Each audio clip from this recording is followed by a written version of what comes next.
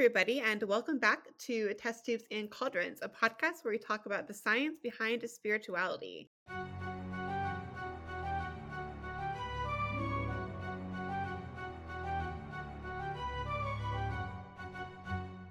I'm Astra, I'm Fel. And I'm Honey. and this week we are going to talk about Ghost. Woo!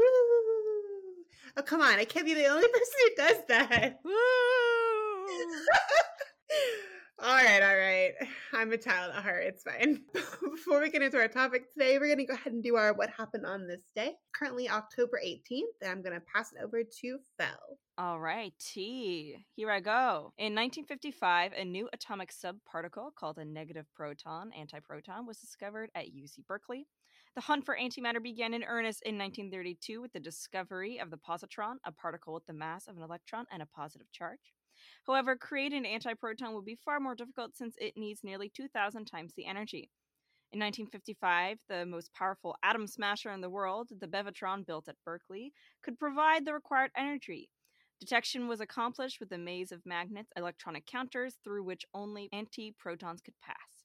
After several hours of bombarding copper with protons, accelerated to 6.2 billion electron volts of energy. The scientists counted a total of 60 antiprotons. I almost found something to talk about, like antimatter and dark matter for this episode, but I thought we might be getting a little too far down the rabbit hole. We'll keep it a little less intense. So the first question, I guess, is, what is a ghost? Do we have a definition? Full disclosure, I actually asked around for this because I feel like everybody's definition of a ghost differs. So the dictionary definition is just like, an apparition of a dead person which is believed to appear or come manifest to the living, typically as a nebulous image. But it seems like everybody has different definitions. Some people think that a ghost has to be human, so like a dead person. Some people think animals can have ghosts. Some people think that ghosts are representations of particular experiences that somebody had on Earth before they died. Some people think that it's actually like the soul of the person. It seems to vary quite a lot, but I think the commonality is that it is an image or a representation of usually a human or something related to a human, and usually somebody who has died. Would you agree with that? So I was looking around some parapsychology people to see if they had any definitions for ghost. And I ran across someone named Hans Holzer, who is a professor of parapsychology and an author of many books on the subject. He said that, and I quote, "Ghosts are similar to psychotic human beings, incapable of reasoning for themselves.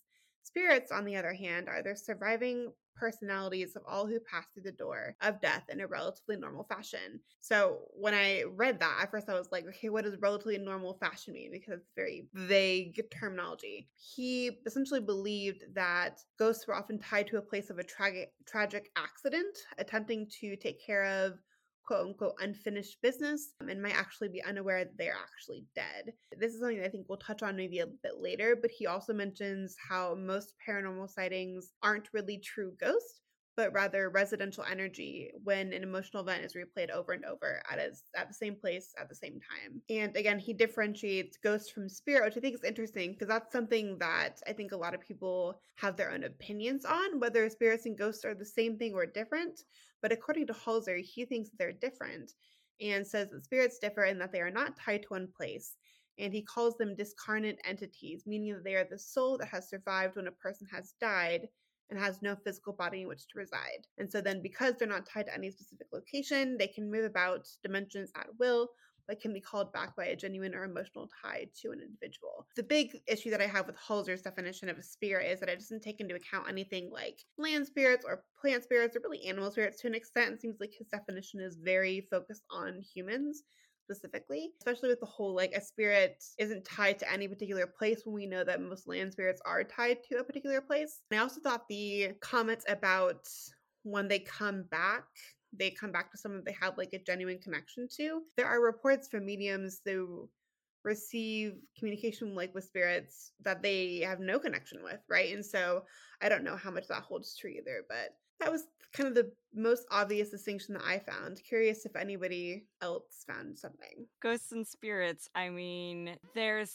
just so many. Like, you could honestly make an entire podcast dedicated to just one culture's version of ghosts. For example, I found 27 in Japan that had enough literature about them to warrant whole Wikipedia pages for each of those 27. That doesn't even count others, other kinds of ghosts. There was 11 for Romania. I don't know anything about Romanian folk belief, but the fact that they had 11 very in-depth discussions of ghosts was surprising. Ancient Greece had around 13, and that's condensing a lot of them. I honestly think it's really, really hard to separate ghosts, but historically, and this is like a really grand generalization, but I find that a lot of cultures make the distinction between eidolons or phasma, like so your general like visual appearance of a ghost that like you don't really interact with. So that would be like Patroclus's ghost in the Iliad, in which it's like a phantom essentially of just like an image and impression of a ghost. Then there's the restless spirits. Restless spirits are often ones that have died violently or died without certain burial rites, and sometimes they're split up, sometimes they're together. There's the concept of the hungry ghost, seen in like Chinese Buddhism, Japanese Buddhism, Vietnamese traditional religion. Like a lot of cultures have this. I believe it's also seen in some Taoism as well. These ghosts are often ones that are very animalistic, aka hungry, in which they're driven by intense emotions, and they're usually placated by food.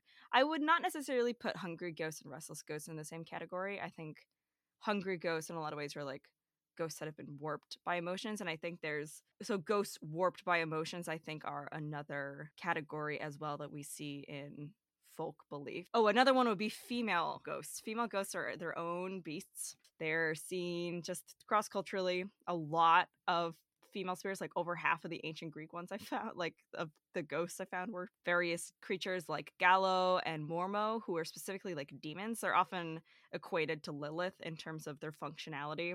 Oftentimes they're like baby eaters, cause miscarriages, possess women. They're often considered ghosts, but I would say that they would more fall in lines with spirit. But again, the line is kind of blurred. And I think it especially gets difficult when we're using English to describe these things, because we don't really have a lot of descriptors besides ghost and spirit. I don't know if you guys can think of any other traditional categories for ghosts.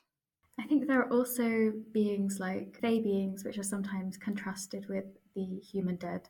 So you can kind of run the gamut from like ghost, spirit, and then also beings that overlap. I saw in your definition that you also mentioned Strix as a type of ghost. So a Strix is like an owl-like female being, and then they drink blood.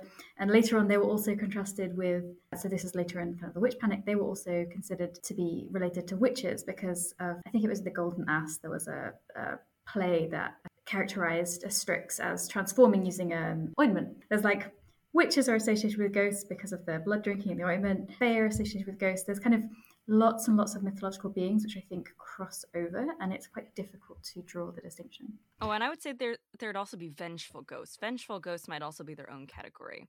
Ghosts that are seeking vengeance, like whether that's seen in like, Shakespeare's Hamlet with the ghost of his father, or seen in Macbeth to a degree, I guess, or vengeful spirit like the Furies of seeking out someone who has done a wrong, usually murder, and just kind of like driving everyone involved insane.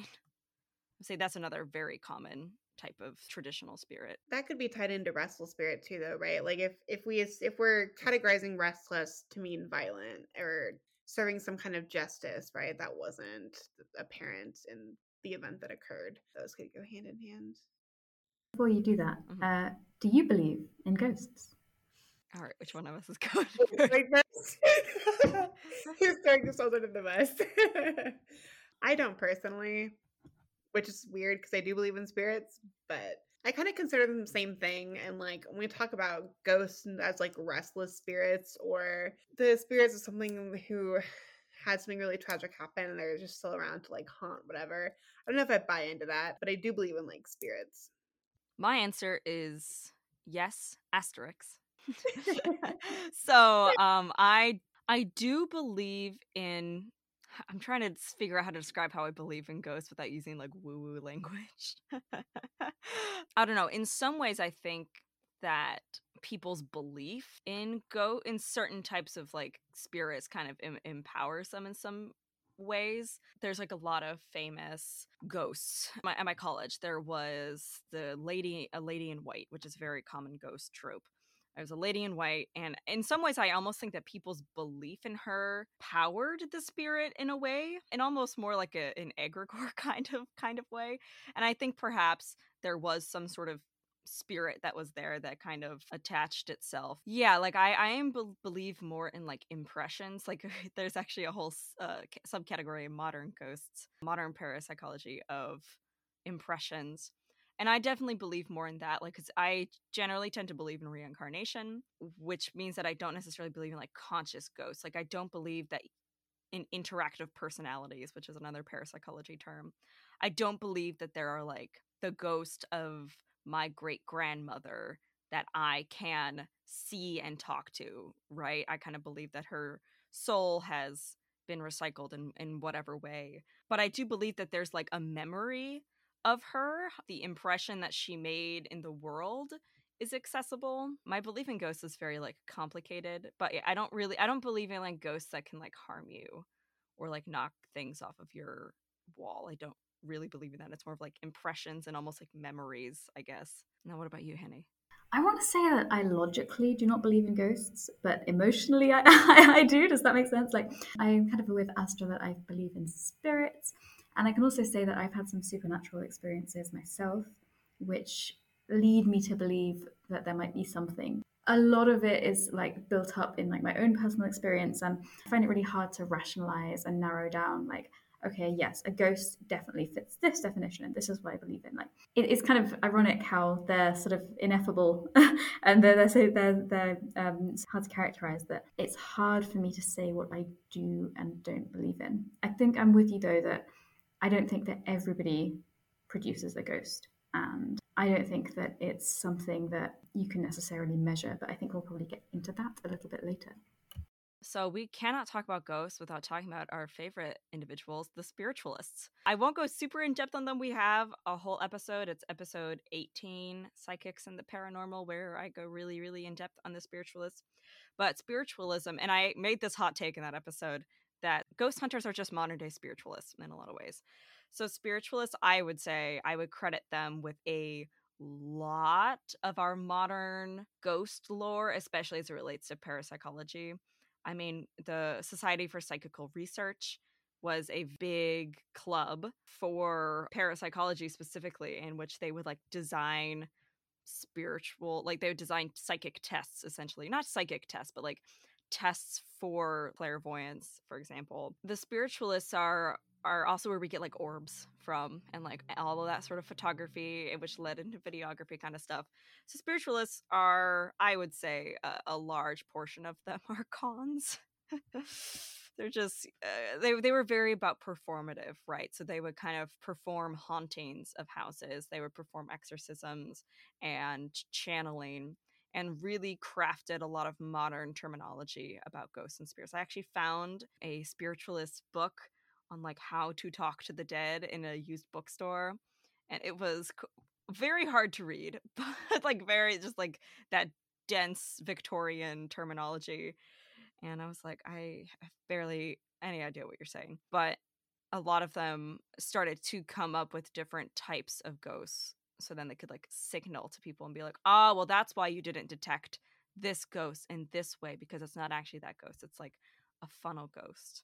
Again, a lot of abuse of photography and early scientific tools to further this idea of this existence of an interactive type of afterlife. I'm trying to think of another word besides ghost, but we don't really have one in the English language. Interactive spirits, I would say. It's a very brief review of the spiritualists. They just kind of traveled around the world, and very much like ghost hunters, except like they were the ones who were creating these. Well, I guess one could argue that ghost hunters are doing that too, I suppose. So I would say they lead pretty quickly into modern day ghost hunters and ghost lore. And what I find fascinating about parapsychology is how much it overlaps with the greater occult community.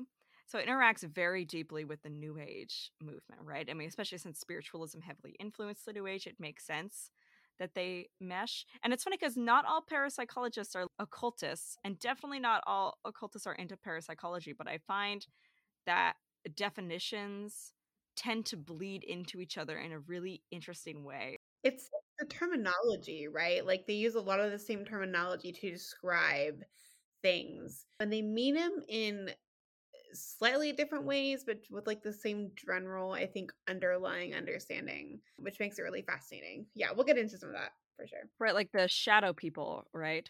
Shadow people is a term that is used.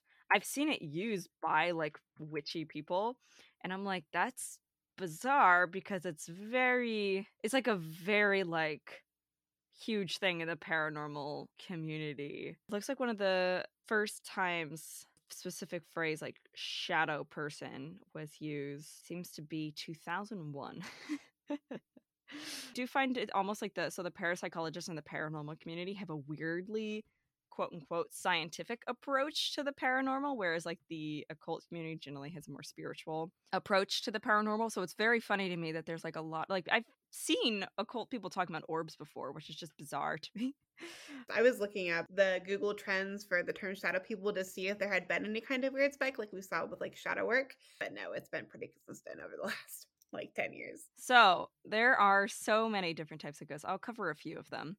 And I'm not going to read all these definitions. One of the main ones that you come across is poltergeist. Everyone loves to talk about poltergeist. I am not actually super well versed in poltergeist lore. Obviously, it is a German term. Poltergeists are kind of like the classic example, like a trickster spirit, quote unquote, where they will throw pans around. To my knowledge, they're not necessarily those who have died, that they're more like spirits than ghosts, although poltergeist does mean like loud ghost or loud spirit. I'm trying to see if I can find the beginning of poltergeist, and it looks like the spiritualist. Looks like the spiritualists. There's poltergeists, which are like the loud, annoying ghosts that like throw things around. This website had a very weird description of them. It said the destructive activities of a poltergeist usually occur only in the presence of a particularly living person, often a teenage girl, who is then suspected of having caused the damages herself. That's our description. This is so widespread. Like, I don't know why. I was hoping you'd bring this up, but I've heard this over and over again that if you have somebody with ovaries who's going through puberty in your house, you might have a poltergeist. And I think it's this idea of like psychic disturbance from like emotional disturbance. I guess there is this like proposed link between like ghosts being like a very emotional experience. And I think we'll get into later like what the proposed kind of spiritual reason for that is. But yeah, I think it's nonsense personally. Also, I think it's like a very modern definition because I asked my boyfriend, who is not really into the occult at all, I was like, what do you think a poltergeist is? And he was like, oh, that's like when someone dies in a house and they're not happy that you're like in their house, so you've that they're just like making trouble for you because they want the house. So I don't know where this like specific thing about like ovaries comes from, but it is weird, man. It's also strange. So I was reading, I think it was Restless Dead by Sarah. I always pronounce her middle name, her middle. It's like Eels Johnston. So she wrote a book, Restless Dead. It's about ghosts in ancient Greece, and she's like a classicist, a scholar. And she actually said that there is a weird connection that is made between Hecate and teenage girls because Hecate is a goddess of transitions from life to death and between becoming a mother. She's also like a child rearing goddess, and then also from maidenhood into womanhood. And so there's actually a weird link that's as far back as ancient Greece, in which Hecate becomes associated with teenage girls, which then associates restless ghosts with teenage girls, which I find quite bizarre. I would love to like track that specific. It's like a timeline, right? Yeah. Of like how we got from point A to point B. I noticed that same book. I didn't read the whole thing, but I was skimming through, and there's also links to fertility. So it seems like there, lots and lots of kind of connections to female organs or right, or uteruses like in general. Mormo, Gello, and Strix, who are all like, and like Lilith, and like all of these, and this is seen across cultures too. Like there's like jinn that are specifically associated harassing and haunting. I think a lot of it goes to fertility, like fears around not being able to reproduce, and which is a huge concern in the ancient world for like much of human history. So I think there is something to be said there. Then moving on, there are interactive personalities. So interactive personalities are exactly what they sound like. They are ghosts that you can interact with. And specifically, a lot of them pointed out that they can make noise, they can reveal themselves fully visually, and they can touch you. I found the touching very interesting because a lot of historical literature is really back and forth on if ghosts can touch you or if they're incorporeal. I think that's same with modern literature too. One website said that an interactive ghost is a ghost's final form, and I was like, what does that mean? Why are they evolving? It's like Dragon Ball Z, like they just collect enough souls or like drink enough blood, and then they enter their final form. Then there are mental imprint or energies, which are kind of what I was talking about a little bit, like memories or quote unquote energies left over usually from some sort of tragedy or like highly emotional event, highly charged event, often same national tragedies or war, anything that generates like a lot of violence or a lot of heavy emotions. One of the things with residual memory is like they tend to like repeat the same thing over and over again. This is like reported all the time at battlefields, like all the time. Battlefields. Gettysburg is like the big one in the States, where you go to Gettysburg and people are like, I feel the energy is like super intense. Or I have a Gettysburg story for later. I can't wait to hear it. Not to be too like European here, but like lots of people have died in places like, you know, it's not uncommon to walk across like a really old graveyard or like a plague pit or, you know, a battlefield. So I just find it really funny that people are like, oh, this place specifically is associated with ghosts because XYZ, because people die everywhere all the time, and it's, you know, and often in very emotionally charged ways. And I just find it really interesting that there's this like modern idea of it when maybe that's not necessarily accurate to the location. But anyway, ancient Greece too believed that like battlefields specific, like they had that same idea where specifically ghost hauntings would happen at either midnight or midday. So this idea of being haunted by ghosts at like noon is very amusing to me. And it was usually poor farmers, like farmers would just like stumble across battlefields and ghosts would just be constantly like re-attacking each other. So that idea is fairly old, like even as old as like the Iliad itself, this idea of battlefields specifically being sites of ghosts. And that makes sense, right? If we think about it like in as emotionally charged time. I mean, we're talking about mass casualties with people who were on an emotional high in many ways, whether it be in terms of, I don't know, who's happy to fight, but that could have been part of it, or is sad being there and not being able to say goodbye to their family. Like, it would be an emotionally charged moment, I think, which is maybe why that holds some substance in like modern day. This one's very interesting. Time slips. Find that time slips are an interesting phenomenon in which a living person suddenly finds her or himself, like that they didn't just go with themselves, but you know, whatever, or oneself, in the company of ghostly shapes from a bygone era. And I was the immediate image that jumped in my head was Anastasia, with like Once Upon a December. She's dancing, where they're like, yeah. So that wouldn't really be a bygone era for her, not really. And I was like, what? I was like, is this like Christmas Carol? Like, that was strange to me. I'd kind of heard of that idea in like fiction before, but I'd never actually like heard of it. Like, I guess I kind of had, but not really. And especially living in like a city very colonial, there are sometimes people like have reports of like, oh, I walked into this room and suddenly there were the founding fathers and they all started doing like okay, sure, whatever. Like, or that happens a lot in Salem, I think too. But I think I don't know if that has any credence to it. But I feel like you could argue that's more of like a remote viewing type of situation, true, yeah. Right? Like, it's probably based on something that you read or heard or even saw before, and you're just like subconscious is bringing it to the forefront in a way that you haven't ever experienced before. And so it seems like something paranormal when it's really just your brain being dumb.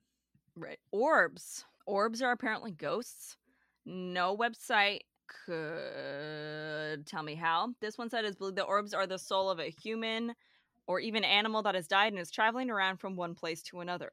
That's not really a definition of anything. is it like What We Do in the Shadows, where they turn into a bat and fly away and then like land? It's like fully formed. Like, I don't understand what that means. Like, are the ghosts conscious enough that they're like, I'm going to go over here? Because in most lore, ghosts are generally bound to where they died, or to where there's like a lot of memory of them, or if a necromancer of some kind like binds them to an object. But to my knowledge, ghosts don't really have free reign like that. I don't know. I find the whole idea of orbs ridiculous.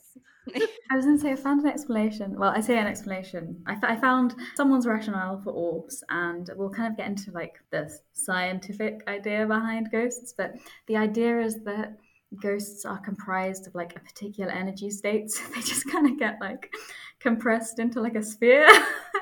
So they can't like maintain their human shape unless they have like the emotional energy from somebody else to make them into that human shape. So that's why they appear as orbs. I think the more rational explanation maybe is that things like ball lightning and like photographic anomalies often generate like orbs of light, and then that is interpreted as a supernatural experience. But I thought it was kind of amusing how these have been rationalized with quantum woo. The refractive difference between like an air and a dust particle is enough to give you a little blob of light. So let's just not even. It's fine. I'm not irritated at all. So the next one is funnel ghosts, which I didn't know they had a name, but I'm fairly familiar with this one. This is the kind of ghost that's like a cold spot. This is very, very, very common, at least in my part of Appalachia, the New Age community. This was all over the place. That like a cold spot was specifically where a ghost was. Someone said funnel ghosts are said to be loved ones or previous homeowners coming to visit their old stomping grounds. I don't think that's, from people I've talked to, that doesn't seem to be correct. So also apparently these ghosts can sometimes take the shape of swirling funnel of light, hence their name. I included this one. I wasn't originally going to include it, but I found this one defined like across several different paranormal blogs, and I was like, okay. So yeah, it's like the cold spot kind of ghost, which like that was like a huge thing when I was in high school. So it's like, so basically my high school was an old steel warehouse, an old steel factory. Yeah, we had no windows. It was great. So there was like a lot of tragedies that happened in this steel factory because it was a steel factory. So there were so many discussions about cold spots, but of course, no one ever thought about how, maybe because it's an old steel factory, that maybe there was something to do with the way the building was structured. But that was I find cold spots to actually be a very common topic among New Agers, at least the ones that I grew up with. Well, it's also something that we see in literature, like in Harry Potter specifically, like the definition of a ghost, when you walk through and you experience that cold sensation, like you see in fictional literature too, which, say what you will about the credence of that, I don't know. Then there's ectoplasm or ectomist, which I've heard that word used a lot. Like if you've ever watched any paranormal show, which they are a lot of fun, they'll talk about like, oh, do you see that ectoplasm? And I'm like, what the fuck are you on about? So ectoplasm is also apparently a type of ghost, but it seems to be more of what the ghost leaves behind, like a slimy substance. Here's what this person said. It was kind of weird. Ectoplasm, these kinds of ghosts are seen when a medium is trying to manifest a ghost and then expels the substance from their body. First of all, gross. Once the medium expels this ectoplasm from their body, the ghost will then place the gauze, slime, or cheesecloth over themselves to be seen by whoever is summoning them. I don't know what that means at all. How does it? I really don't understand. Okay, first of all, how does a person throw up or like expel? Like, where is it coming from? Yeah. What that is. I've got to say, I am absolutely desperate to culture this, whatever this is. Like, are they implying that it is like a tangible substance that you can touch, you can feel it, you can? That is so interesting because I feel like there are explanations like maybe slime molds, which develop really quickly overnight, or like, bacterial biofilms, which could maybe explain this. But this is crazy. I didn't realize that there were people who believed that ghosts could manifest so physically. It was so funny. I just Googled ectoplasm, and it says ectoplasm was a term coined in 1894 by psychical researcher Charles Richet. I think we did actually mention Charles Richet in our Psychics and Paranormal episode, and I was like, yes. That's so funny. Since the physical as evidence existence of ectoplasm was not accepted by science, and it has 4 citations. right next to that one sentence. Okay, so when a psychic, when a medium is in a trance state, this material is excreted as a gauze-like substance from orifices on the body, and spiritual entities are said to drape the substance over their non-physical form. Oh, okay. So it's almost like they're becoming like a puppet, because I just read that a lot of these were exposed as hoaxes, as like someone like having cheesecloth in their mouth and then spitting it out, and then probably draped on strings. So I don't know how that then makes the ghost physical. Astro, your face right now is so funny. So then I guess it's like the ghost becomes like a puppet of itself, which allows it to take a physical shape. Doesn't make any sense, but I think I kind of understand. I don't know. I'm like speechless. My reaction to that is like, what the hell? Like, what even is this? I see this one person like coughed up what looks like a weird cheesecloth doll's face. Yeah, these are all, that's from 1912. Pictures from like 1940. This one's from 1907. So yeah, yeah. The rise of the second wave of the spiritualist movement. The rise of grifters in the spiritualist community. So now it's funny that a lot of times ectoplasm seems to be like the stuff that ghosts leave behind, at least from my understanding of when I've watched paranormal shows. Like 1 a.m. Then there are shadow people. Again, we talked about that a little bit earlier. It seems the term dates back to 2001-ish. So a shadow person is a type of ghost that they're just exactly what they sound like. A shadow, usually with no eyes or hair, and they just kind of stare. This is kind of funny because in ancient Greek literature, ghosts are either described as being extremely pale and see-through, or they're explained as being shadows, like pure pitch night black. So that's interesting. I mean, I think the idea of a shadowy person is definitely seen throughout cultures, but it's interesting that like shadow people is like its own specific subgroup. Like there's like a whole subculture of people on their like weird internet forums. It's like its own little culture surrounding shadow people. It's also quite common for people who take entheogenic drugs to see shadow people. I think Yes. it might be like Yeah. something to do with that experience specifically that generates those kind of apparitions. So I can kind of see how it's possibly quite universal for that reason. Yes, we did talk about that in our entheogens episode. You brought that up, I remember. And then the last thing we have on here is second sight, or you had the pronunciation of this somewhere. I think it's Taifshir. Taifshir. I'm so sorry, Morag, because I am absolutely massacring the Scottish Gaelic. Like this is a crime from the English against the Scottish over and over again. I think it's Taifshir. Yeah, it's like the idea that not everyone can see ghosts, so some people are more sensitive to seeing them, but might also see omens of death, which is another common cross-cultural thing. What's interesting is the second sight is like not seemingly recognized by the greater like parapsychology community.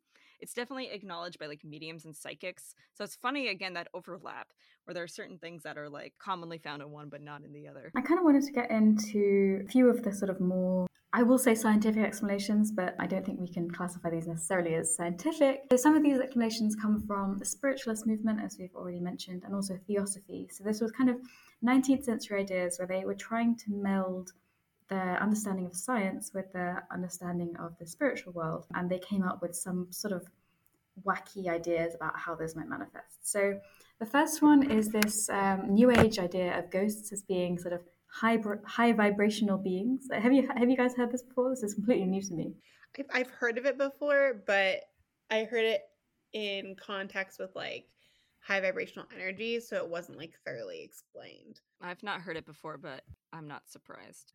So basically this idea is that there was this understanding developing of sort of atomic theory during the 19th century, and molecular bonding was emerging as an idea. So there was this idea that perhaps in theosophy the matter might separate out to become high vibrational, and this kind of echoes back to this idea of ether, which is like a Platonic idea, ancient Greek idea about matter. Realistically, every atom has a vibrational frequency, so the idea of a high vibration is just not physically possible. And the idea of some matter just like spontaneously splitting apart is something that you could definitely detect. So yeah, it's certainly an interesting concept. So it's just, kind of going back to this idea of ether. What I think is so funny about this is that when spiritualists talk about like high vibrational energy, when we're talking about like high and low vibrations, which if you didn't listen to our like vibrations and frequency episodes, you should go do that because we talk about the issues with that entire kind of terminology. in terms when they're talking about that, like low vibrations are bad, right? And like high vibrations are good. In terms of characteristics, high vibrations typically are associated with like a calm demeanor and like being enlightened and not having to deal with like negative emotions like sadness and depression and whatever like that. But then and so it's like a much more calm kind of ethereal notion. But then in this case, they're like high vibrations so chaotic that it causes things to like dissociate. I'm like, which one is it? Is it the first definition or is it the second definition? Because you can't have both at the same time. So I think that's why I'm kind of just like, you can't pick and choose which one goes with what at what time. It's insane. Anyways. Yeah, there also seems to be this idea that, again, it's this kind of emotional state thing, which you mentioned. So basically, your emotions will manifest in a quote astral current, and then those will cause the constituent atoms to kind of split apart from their molecular bonds. So they'll just be individual atoms, and then they'll be vibrating so highly that they will then like manifest a ghost. But obviously, if you have something splitting apart into its constituent atoms, like, are you saying that it generates like a gas? Like, what is going on there? Well, and like this doesn't make any sense. I'm thinking like if we're talking about dissociating things, a lot of things together would have more vibrational frequencies, technically speaking, than something that is separated. Maybe the idea is more like if you separate it, then you have like a pure line of vibration where there's no like interference, right? And so it becomes higher. I don't know. That still seems really out there. And this whole like connection to astral no. What even? Okay, What so does that mean? out with the high vibrational ghosts. We also have this idea of a low energy ghost. So this is like the opposite idea. So in essence, again, the ghost is assumed to have some tangible physical interaction with the world, and this is perceived as an energetic absence. So this idea of air growing cold when a ghost is near that Phil mentioned earlier is because ghosts are actually a lack of energy, so they just draw in the energy around them. And also this idea that kind of this modern spiritualists have that ghosts can interfere with electrical equipment. Well, that's because ghosts are low energy, so they're taking the energy away. It's not super compelling.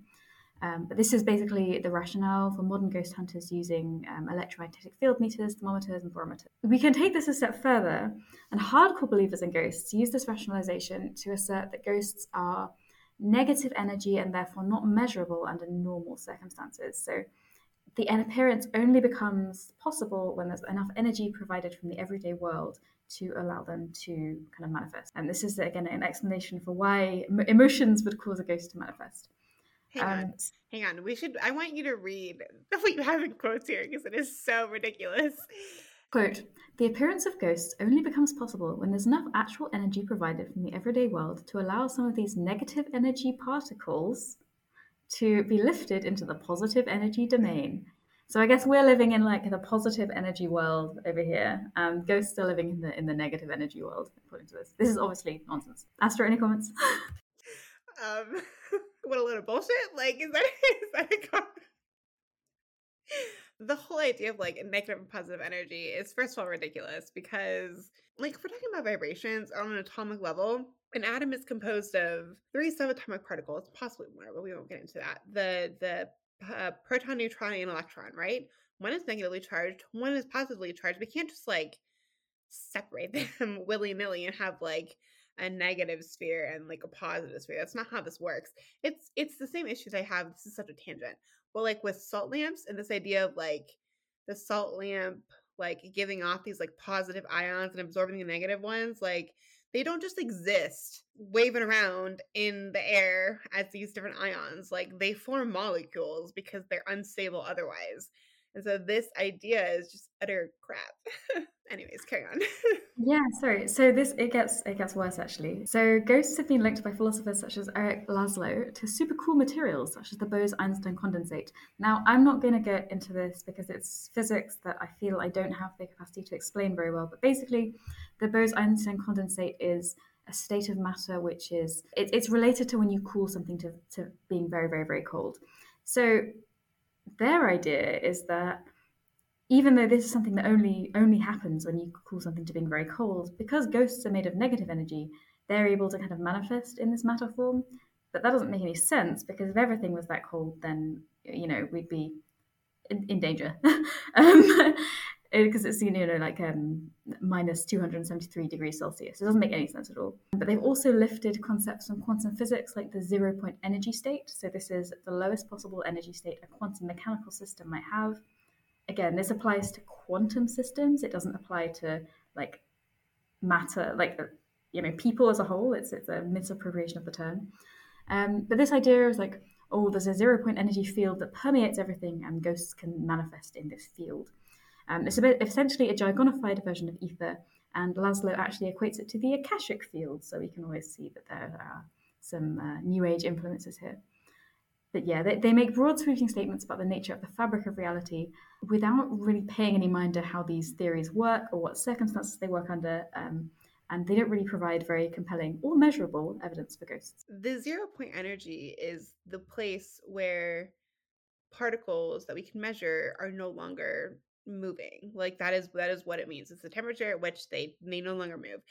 And so this idea that you could have something that's not even considered matter really be at a 0-point energy is completely, it's not even possible, because that you can only measure that on something that like has matter, has like a weight and it ends, I mean, all of that. And if a ghost is energy, if we're talking about energy in the term of like light, then it wouldn't have matter. Even a photon, that's touchy territory. But again, that gets into quantum mechanics, and we can't equate these two things together for so many reasons. Like we touched on in previous episodes. So that's interesting. High and low energetic ghosts. Wow. Yeah, I think it's just very conveniently non-provable because you can't really test these things very easily. The one final idea that I came across, which I think was the most ridiculous, and that's saying something, is that positive ions would provide enough energy for our negative ghosts to manifest. But specifically, the positive ions come from our brains because neurotransmitters can have ions. But realistically, like, we're going from quantum scale from the previous explanations to atomic scale. There's a big difference. Why does this happen specifically in the brain? Like, lots of processes generate ions, like digesting glucose generates ions. Why wouldn't a ghost appear when we're just eating a chocolate bar? Well, doesn't make any sense. Nerves all over your body, so like. Yeah, exactly. It's just a weird thing to say. And also, they state that larger and more complex organisms have more ions, so they're more likely to manifest ghosts. But does that mean that like dinosaur ghosts are going to be more prevalent because there are more cells? Like elephants, are they seeing ghosts more often? It just completely breaks down. But I thought it was amusing enough to mention. I do want to mention, so I found a paper, and like I am not a math person, at least not to this extent, and so I won't attempt to explain it, but it's titled Low Energy Ghosts and the Genes Instability, and they essentially claim they show a massless canonical scalar field minimally coupled to general relativity can become a tachyonic ghost at low energies. And I will link it in the description below. If you are like a physicist or a math person, please take a look at it and tell me if there's any kind of like realistic anything in this what appears to be mumbo jumbo jargon that makes no sense. Yeah. Okay. Do you want to move into ghosts in the occult? Now you get to talk about necromancy with beans. Ah, yeah. Okay. So, necromancy. I figure a lot of people listening will recognize that necromancy is not like the ooh scary summoning zombies and raising your dead lover back from the dead. That's not really what necromancy is. Necromancy is more or less divination by spirits, generally a form of ceremonial magic. I guess there are kind of more like folk forms of necromancy, but I don't know if that would really count. Necromancy is often like has evocation or invocation depending on what form of necromancy you're using. And then usually it's paired with scrying, and scrying usually is looking to a mirror or like a bowl of water, and you have smoke like from incense, and you look at the smoke in the bowl of water, or you have oil in the bowl of water and seeing the shapes that come up, or the classic crystal ball. Although most people I find actually really struggle with scrying into crystal balls, prefer other media. Necromancy, too, often was done during sleep in the ancient Greek world through a process called incubation, which was usually a form of invocation generally I would say invocation, sorry, evocation, where you're sort of calling in often Apollo, or in some cases the ghost itself into you, and then you go to sleep, and then you experience sort of the ritual in your dream state. Now, there were other forms of necromancy, like Pythagoras came up with his form of necromancy was called like soul projection, which is very similar to astral projection, except in the sense of like you had to enter a death-like state, a death-like state, which is why dreams were accessible for necromancy, because in a lot of ways the ancient Greeks linked dreams and death very closely. So you had to enter a death-like state where you could project to the underworld. Pythagoras talked a lot about projecting to the underworld, and he's like only the pure soul can talk to the gods. So I guess Pythagoras was one of those TikTok witches who was just astral projecting and talking about his experiences with gods. Yeah, that's really necromancy in a nutshell. What I find funny is a lot of the literature around necromancy. So like from the classical era, we don't actually have a lot of practical necromancy. We mostly have literary necromancy, which is not really a good example of how things were actually done, because they were obviously dramatized. But we do have the PGM from the Hellenistic era, which at least gives us a little more idea into how these things work. But a lot of scholars kind of are stumped on how the actual like spirit interaction took place, because it's like, do you do the ritual, then you fall asleep in the middle of the ritual, then wake up and complete it? Do you do the ritual, complete it, then sleep? Do you do the ritual, sleep, complete it in your dream? There's not really a clear answer. And I don't know if we'll get a clear answer. But if you've ever tried any of the necromancy spells from the PGM, please let me know, because some of them are interesting. Especially the reanimation one. That one's fun. Well, except actually don't try that, because you'd probably have to do very illegal things to get your hands on the materials. Yeah, I found it interesting because this is like, I think, the main intersection of ghosts and the occult. And it seems like there are kind of a few reasons why you might do this. So one of them is like divination, as you mentioned. So this idea of ghosts being used for wisdom, and I guess it's the idea that because ghosts have passed on, they're able to access knowledge that you otherwise wouldn't be able to. There's also links to like ancestor knowledge. So particularly in ancient Greece, their ancestors were often revered. This is present across a lot of cultures, but the idea that your ancestors are then able to pass on useful knowledge or power to you. And then the final one is actually settling the restless dead, which I didn't realize. So this seems like if you have a pesky ghost, you would actually use necromancy to get rid of one. And I don't see that come up in the occult at all, really. I mean, maybe it's just where I'm looking. But I thought that was interesting how the perception of necromancy seems to have sort of changed subtly over time. Yeah, because you definitely have like reanimation spells in the Hellenistic, in the PGM specifically. But what's funny about those is it just seems like to be a long-winded form of divination. Like the people who wrote the spells in the PGM were like super dramatic, really dramatic. And I'm like, what? Yeah. So a lot of things like reanimation, honestly, just seem to be a more dramatic form of that. And like the only examples we really have of people like summoning ghosts for like malicious purposes would be literary. Although there are some fun Coptic spells, which are always really fun. They're Coptic Christian texts. And one of them was actually using necromancy, where you're trying to reanimate something to then curse your enemy. And they're like invoking the angels in the name of God. The early Christians were super into necromancy, which I find very funny. They were like really into it. I mean, in some old grimoires, there are like spells for you to like summon demons or angels that can like really wreak some massive havoc upon your intended target. Like that's still a thing. And didn't like the Greeks have cursed tablets where they did something similar? Yeah, the catadesmoi. Maybe not necromancy specifically, but so the catadesmoi actually kind of like that. They would be more like a folk form of necromancy. The catadesmoi were specifically like lead tablets. Please don't bury lead in the ground. Maybe that's why Demeter let the crops fail. Not because she was angry that they buried lead in the ground. But you would write your curse, usually addressed to ghosts or the Furies, like anything chthonic, and they were kind of compelling the ghosts to carry out the curse, essentially. And what's interesting is, I forget who said it. It's in one of my notes somewhere. Like this thought that I'm doing Plutarch actually, that the ghosts were more inclined to tell the truth than the gods, because the ghosts don't have free will, which I thought was very interesting. Not that they had like the ghosts, he didn't use the term free will, but he basically was like the ghosts have to do what you say, whereas the gods do not. So the gods can lie to you, which I find kind of funny because that's almost like the opposite of like the trickster spirit question.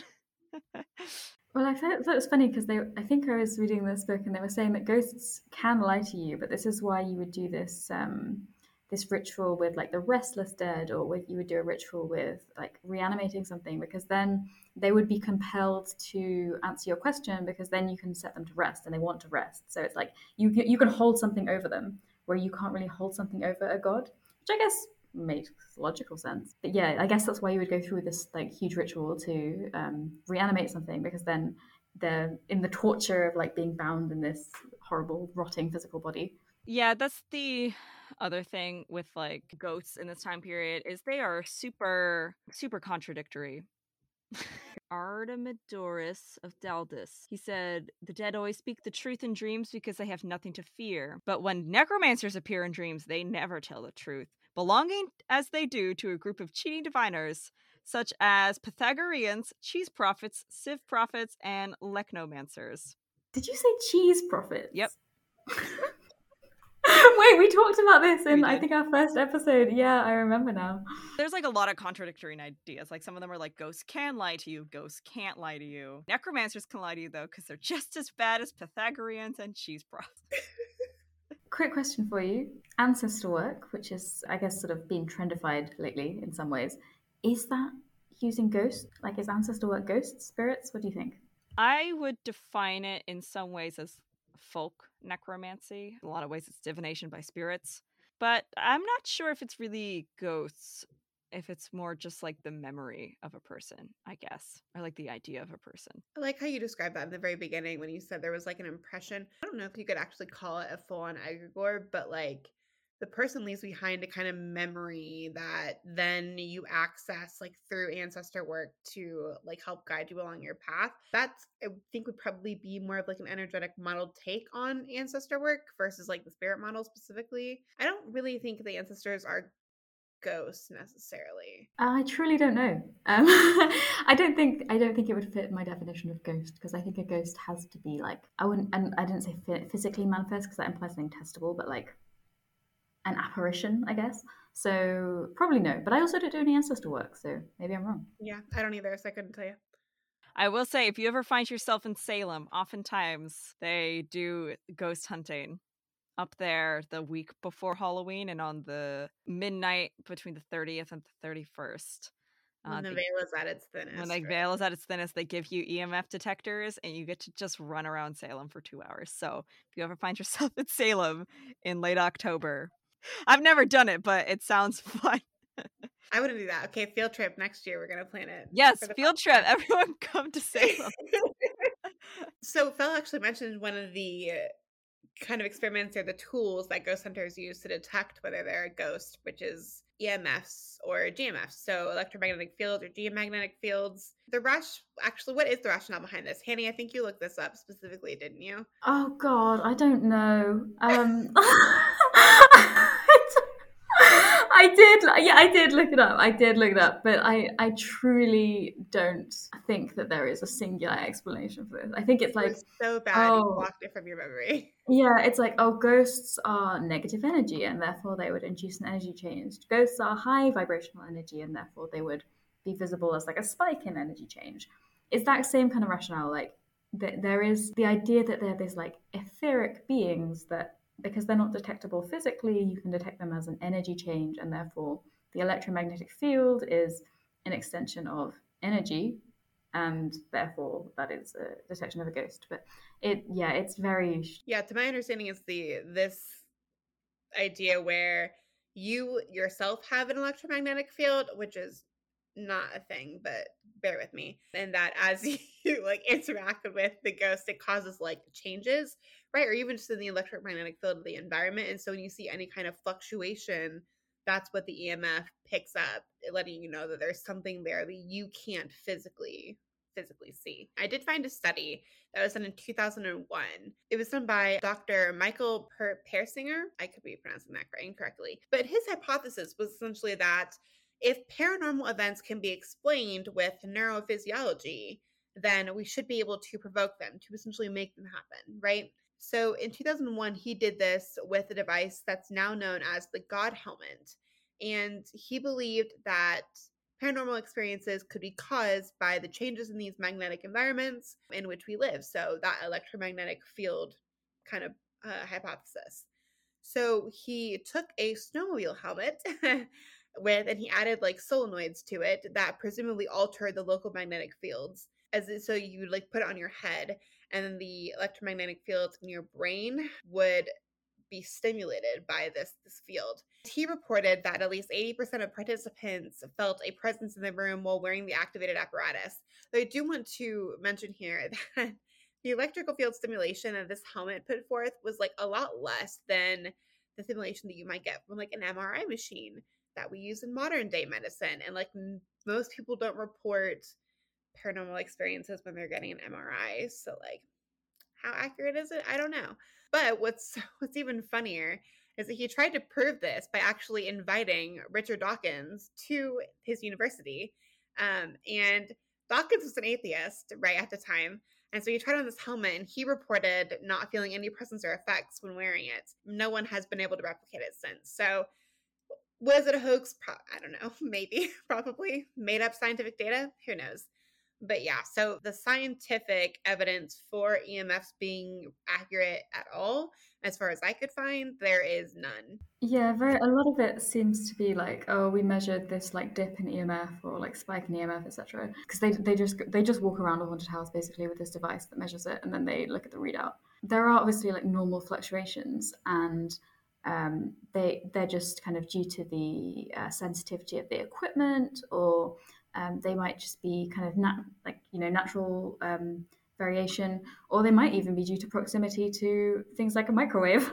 Somebody across the road puts a hot pocket in or something like that. I actually don't know what hot pocket is. I'm sorry. It's like very, very small variations over the course of milliseconds that are then equated to producing really large effects, because the person also says that they experienced like a coldness at the time, which we've already talked about. But of course, there's no blinding in that. It's very easy for somebody to maybe see the dip and then they get excited, etc. There's a lot of confounding in these kind of experiments. Yeah, that was actually a big critique of Persinger's work, was his lack of double-blind experiments, and how there seemed to be a great deal of confirmation bias in a lot of his data. The other one is electronic recordings. So these you can find all over the internet. The shows that Phil mentioned also an idea of those, but those have gone back to pretty much whenever we had recording. And the idea is that from the spiritualist movement, electronic recordings, so this might be photography or audio, will strip somebody down to their aura or their essence. So I guess when you take a photo of them, you're like taking a photo of their soul. I'm not really sure how that works. But either way, because ghosts are made of this, like whatever material your soul is made of, they can be captured with these techniques. And so in particular, there was a Latvian parapsychologist in the 1970s called Konstantin Raudive. And he basically did lots and lots and lots of audio recordings, partially from like crystals that were just set to like produce, like not tuned to anything, like diode crystals, partly to white noise, partly just in empty rooms, and claimed that he could hear voices and things like that. But I think you could argue that this is due to pareidolia, because you can kind of make yourself hear things in just white noise, for example. And controlled experiments have failed to produce any evidence that discarnate entities manifest themselves by electronic means. Well, and like when people do these in like the ghost shows and stuff, right? They're in an environment where like are looking for it, and it's in like a highly charged environment, so they're more likely to hear something or take blurb on the electronic device and put words to it where there aren't actually any.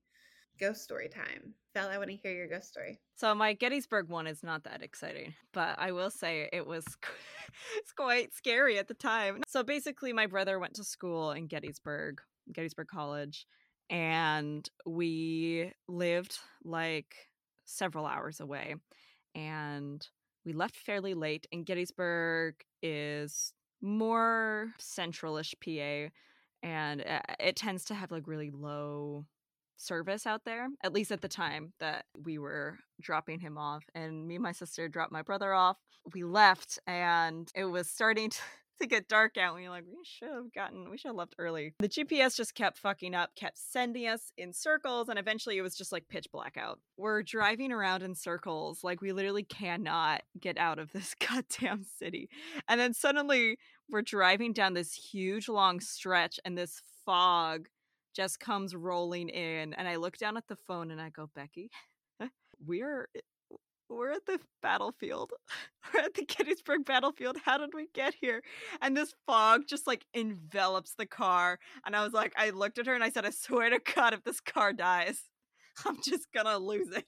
It's like one of those things where you're like, you don't believe ghosts or ghosts can harm you until it's like 11 p.m., pitch black, fog's rolling in, and you're in the middle of the Gettysburg battlefield. I guess I'll share that one that is kind of explainable. I have sleep paralysis, and basically what that means, if you don't know, is that you will often wake up in the night and you might see a hallucination of something, but you are not able to move and you get really terrified. So my sleep paralysis it's pretty predictable. Like, it's pretty much always shadow people, and often I'll end up waking up several times, like over and over again. I'll see this shadow person. But this time it was very different. So I had just moved into a new flat in London, and I think it was either a Victorian or Georgian building, quite an old building. And for reasons I won't get into, I was sleeping on a mattress in the living room because I just moved in. And I had an episode of sleep paralysis that was really, really bad. But instead of my usual shadow person, it was instead something that was very, very, very tangible, very visible. And it was a woman who was in like Georgian dress. And she was so, so, so angry that I was there. And it felt like it went on for hours. It was just so striking because it really felt like she was angry that I was in this place. The only thing that got me out of it was actually my cat, who came and sat on my chest and woke me up. But it felt like very different to my normal sleep paralysis. So it's definitely explainable, but I just thought it was interesting that obviously maybe my brain had come up with something that was quite specific to the area. I don't really have like a lot of ghost stories. I will say recently I started doing some work in my practice, and I did have like a rather dark dream. I was like in front of this cave. I had been swallowed by the darkness of the cave, and I remember it woke me up really suddenly, and I was terrified. Like, I woke up really frightened, and at the edge of my bed I saw this figure cloaked. It wasn't a shadow person, because like I could tell there were like details of the individual, but they were cloaked and they were carrying a staff, and I about shit my pants. And I like jumped out of bed and I ran. I like first had to catch my breath because I was like hyperventilating. And then I ran to my door to like make sure everything was locked, and I couldn't go to sleep the rest of the night. I don't know if it was a ghost. I personally believe it was a specific spirit.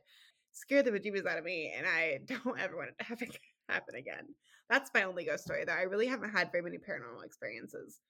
One more from me is from my workplace. I'm not going to share where I work because it's very specific location. Immediately puts me on a map. But let's just say it's like an old colonial site, and the guy who like cleans the site, he like would share ghost stories. And even so, we have like an old crypt, and we have to open it every now and again. And like my coworker came up the other day and was like, "There's someone down there," and I was like, "Great, wonderful, thanks." The guy who cleans out the crypt and the site in general, he actually opened up a couple days ago to actually share the story that had only been like worker legend for a while. This guy's like super not like no nonsense, like ex-military. He's very like no nonsense. This is how it's gonna be. Here is what he had to say. So in the first year of me working here, being the caretaker, I vacuum and clean at all hours. So sometimes if I can't get to it in the afternoon, I will come back at midnight and do it then. It can be a little spooky and creaky in there. One night, I saw what looked like two beings in the upper gallery just watching me. I don't know how to explain it. I wanted to run out the back door. I wasn't touched and nobody said anything, but I saw something that I was fairly certain was real. And I said, "You guys aren't supposed to be in here." And they had no reaction. So I made my way to the back, and I turned to see if I was seeing what I thought I was seeing. And they had pivoted, and they were still watching me as I made my way out. As I was leaving and putting the vacuum away, I just said, "Listen, I'm not here to do anything except to keep this place neat and orderly. That's it. I mean you no harm." I just made my peace with whatever was in there. Now they're just not showing themselves anymore, and they're comfortable with me. I feel weird saying that, but that's what I saw, and it freaked me out. I love the idea of where he's like, "You're not supposed to be here." It's a power just to say that to some ghosts. I personally have had no ghosts experiences at the place that I work, mostly because it's a heavily touristed site, so I don't think I would ever have any. And the only thing that like any spooky story that like my coworkers experience usually when we're opening the crypt and it's like there's someone in there. If you have any ghost stories, be sure to share them with us either in the Discord or on our Instagram, or you can send a message to any of us and we'll share it amongst ourselves and have a good laugh or a scare, fright. I don't know. I have one more really, really nice one, Oh which yeah, is go ahead, Abby. probably not true because I was only like 6 years old. And I have some horrible ones as well, but this is nice. When I mentioned I had sleep paralysis my entire life, and so I used to wake up in the night a lot when I was about 6 with night terrors. And this time I'd woken up and I'd been awake for a while, so like I was fully conscious, I was able to move. And I kind of went down to lie back to sleep, came back to sleep, and I could feel something on the end of my bed. I was like, that's weird. And I sat up and I saw this small figure sitting on the end of my bed. She was holding something as a woman. She was holding something out to me. And I looked over and it was a Terry's chocolate orange. And I realized, I looked up at the face of this being that was sitting on the end of my bed. They were kind of ghostly, like you'd expect, like white and almost translucent. So I couldn't see all of the details. But it was my great grandma, and she had passed away a couple of years before. And one specific memory I really have of her is that I used to sit on her lap and she used to eat Terry's chocolate orange with me. So I thought that was like her way of coming to comfort me after I'd had a night of night terrors. Maybe it wasn't a ghost, but I think it was really cute anyway. That's super sweet. I love that. I think that's all we have, and we are way over time. So we will call it. This will come out on Halloween. So happy Halloween to everybody listening. I hope your night is filled with lots of fun and terror if you're into that. But we will see you next week. Have a great night. Be safe and enjoy all of the candy. Bye, everybody.